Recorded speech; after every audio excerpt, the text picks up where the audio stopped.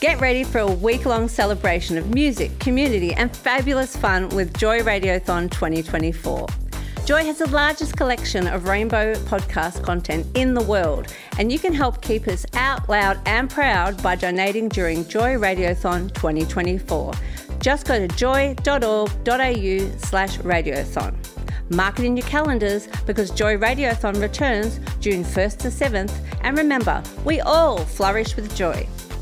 Welcome back, folks. We're joined right now by Sam from the Sticky Institute ahead of this weekend's Festival of the Photocopier, the annual zine fair, which will be taking place online this year for the very first time. Sam, thank you so much for joining us on Geeks Out. Thanks so much for having me. So it's come to my attention. I thought that everybody knew what a zine was, but apparently not everyone is as aware. So for the folks who aren't clued in yet, what is a zine? Who makes a zine? Who are zines for? Please tell us everything. Okay, so to start off, I would say zines are for everyone. Everyone and anyone. So whether you want to make them or read them, a big part of zines is that they are really accessible. In terms of what a zine is and I guess the actual object, I would say that they are traditionally they're made using a photocopier. So it's a type of generally a booklet. So if you think of a zine, the word comes from the end of magazine. Mm-hmm. So a lot of people pronounce it as zine, but if you think of it as magazine and then you just kind of chop off the start, so you've got a zine. So it's a sort of underground publication traditionally made using a photocopier because of the cheap price point of that. Yeah, absolutely. So that's generally the main thing. And I'd say that they're also made out of love, not for profit. So when you're making a zine, a lot of people, you don't have sort of money-making ideas in mind. It's very much that, you have a story or an idea that you want to share. And that's the purpose of making the zine. And then I guess when you're pricing it, some people give them away for free. And then other people, they generally just price them, maybe to cover the printing costs so that they can maybe make another issue in the future. So this is really the granddaddy, I guess you could say, of indie DIY media. Yeah, definitely. So, yeah, 100%.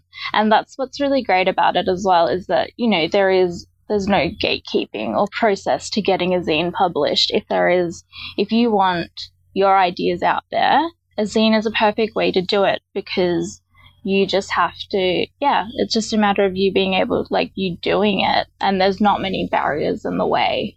So how did you first discover zines and zine culture? So it was quite a while ago, and Sticky Institute, we also have some badge making machines there, and that was actually how I found out about Sticky. So I had no idea what a zine was, but I wanted to make badges, and in my travels around, I found out that I could go to Sticky to make badges, so that's what I did.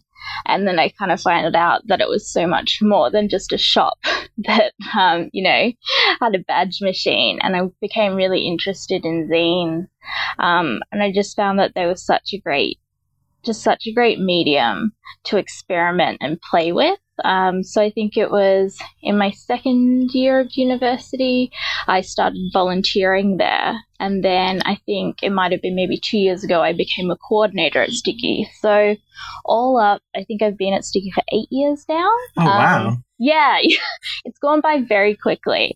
So it's been great, over the time to get more and more involved in the zine community. Now, I do want to talk a bit more, you bring up the Sticky Institute. For folks who don't know what it is, the Sticky Institute is a little, I guess you call it a hole-in-the-wall shop. Yep.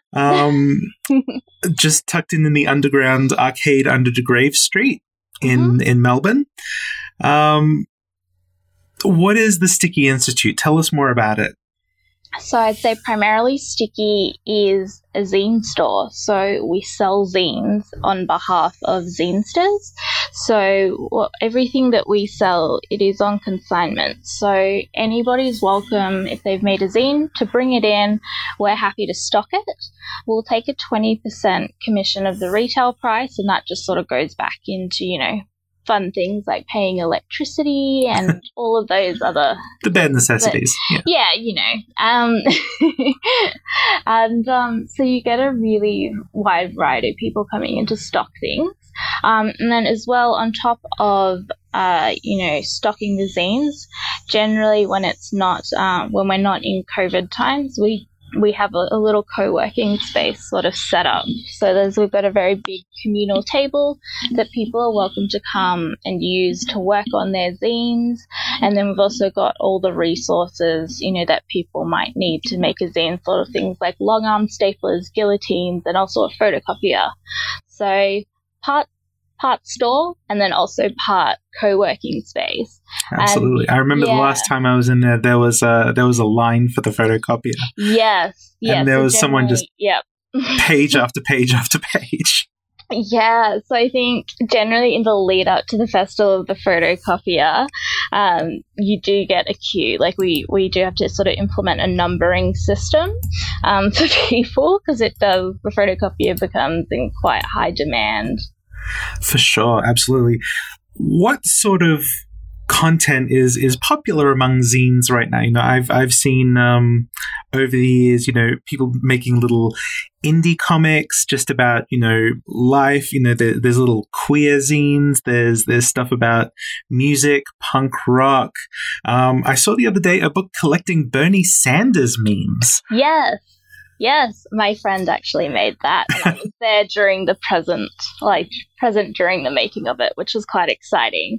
And I think that's just what I love about zines so much, and I think that's what makes it appealing to so many people, is that it can literally be about anything. Absolutely anything. There's no limits, and sometimes when you're just looking through the shelves of Sticky, you find things like the Bernie Sanders meme zine, and it's just like, I feel like it's something that you may not see, I guess in traditional media in that little format, which is just great. But I think at the moment, I know that Sticky, we do have a lot of poetry zines, and I feel there's definitely a poetry community sort of within the zine community as well. So that's been quite constant. And also in the past few years, I've seen that there's been quite a rise in popularity of risographing zines, which is another type of printing process. If you think it's sort of a cross between a screen printer and a photocopier. Okay. Yeah. So that as a medium for printing has become quite popular amongst comic artists and illustrators. So we've seen a lot of that come up. Oh, wow. So, but basically what you can expect is that you find something very personal with zines without a lot of, editorial interference, something straight from the heart, something handcrafted. Definitely. Yeah, 100%. And I think, it's sort of with zines, I think it's sometimes the mistakes and the errors that make them so unique and, relatable. So I think, with the zines, it doesn't have to be perfect when you're making it. And, you find zines, they sometimes have, the margins are off or there's spelling errors or something. And, that's totally fine. It happens, and there's no one there stopping you from putting out content that is not 100% perfect. Yeah, there's a charm in that, definitely to like, especially if you're someone who, it makes it more human when there's mistakes in it, and it's more down to earth, and it's a bit more personal, like it's almost like a handwritten note, and you wouldn't expect your friends to have perfect spelling and grammar all the time. Exactly. And, when you think about it, each zine, it is hand folded. You're not, it's not like you're going to a bookstore and, every single, book there of the same kind is the same. Like, you don't expect that.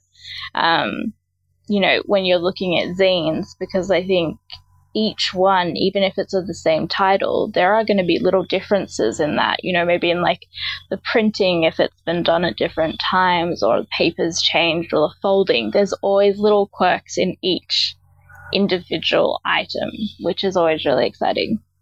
That is really, really wonderful. So I'd like to move on for a moment, because you do have the Festival of the Photocopier happening this coming weekend, Saturday the 20th. Yes, that's correct. It kicks off. This is the first time it's going to be fully online because of COVID-19 and restrictions. But generally, you have people coming from all over to show off their zines. I'd love to hear about the history of the festival. So the festival, I can't even remember what year it's in. It's maybe 10 years, I will say. So around that. So a bit before your time. It started before my time. It actually, but I know, it started as a few tables out in De Grave subway. There was maybe like 10 or 20 tables, and that it sort of kept that format for a few years, and then it grew. So it was moved to the Melbourne Town Hall, which was amazing. And then, after a few years at the Town Hall, it was getting to a point where it was so large that we decided to expand it to a 2-day festival at the Town Hall. And then I think this is sort of my time when I actually started being a bit more involved with the festival planning. And then it turned out that, 2 days at the Town Hall was still not enough in terms of capacity. So we had 1 year at Trades Hall, and then the last in-person fair that we had, which was 2020, we actually had that at Meat Market, and that was the perfect venue. Like, there's just so much space, and that was a 2-day fair. So yeah, it's really exciting to see how big the festival has grown, and and the sort of things that we incorporate with it. It's like over the years there's been various zine launches and like different projects that go along with it. For example, the last fair, we actually created a digital video game recreating the fair. Very nice. Very little 8-bit game where you could walk around and explore. And it's very much a sort of thing where you're encouraging folks to come and create as well as consume. Yeah, definitely. And I think as well, it's very, I found it to be really exciting. So I think there's definitely a giant crossover, because I think people who make zines, also want to, support other zinesters and see what's happening. But then you get a lot of people who may just stumble in because they don't know what a zine is. They've just sort of followed people on the street, and they get involved that way. So that's always really nice to sort of see that people who aren't too sure what's going on but are really excited by what they're experiencing. And I think also in the past few years we've seen a lot more younger zinesters attending, which is, it's really nice to see that people are getting excited and involved at such an early age. Absolutely. Now, unfortunately, Sam, that's all the time we have for today. The Festival of the Photocopier kicks off this Saturday. You can access it at fotp.online. Again, fotp.online, or you can check out the Sticky Institute on Facebook for more details. Sam, thank you so much for taking the time today. Thanks so much for having me. You're listening to Geeks Out. We'll be right back. This podcast was produced by Joy Media. You can support Joy's diverse sound and diverse community this June by donating to Joy Radiothon 2024. Go to joy.org.au/radiothon. And remember, we all flourish with joy.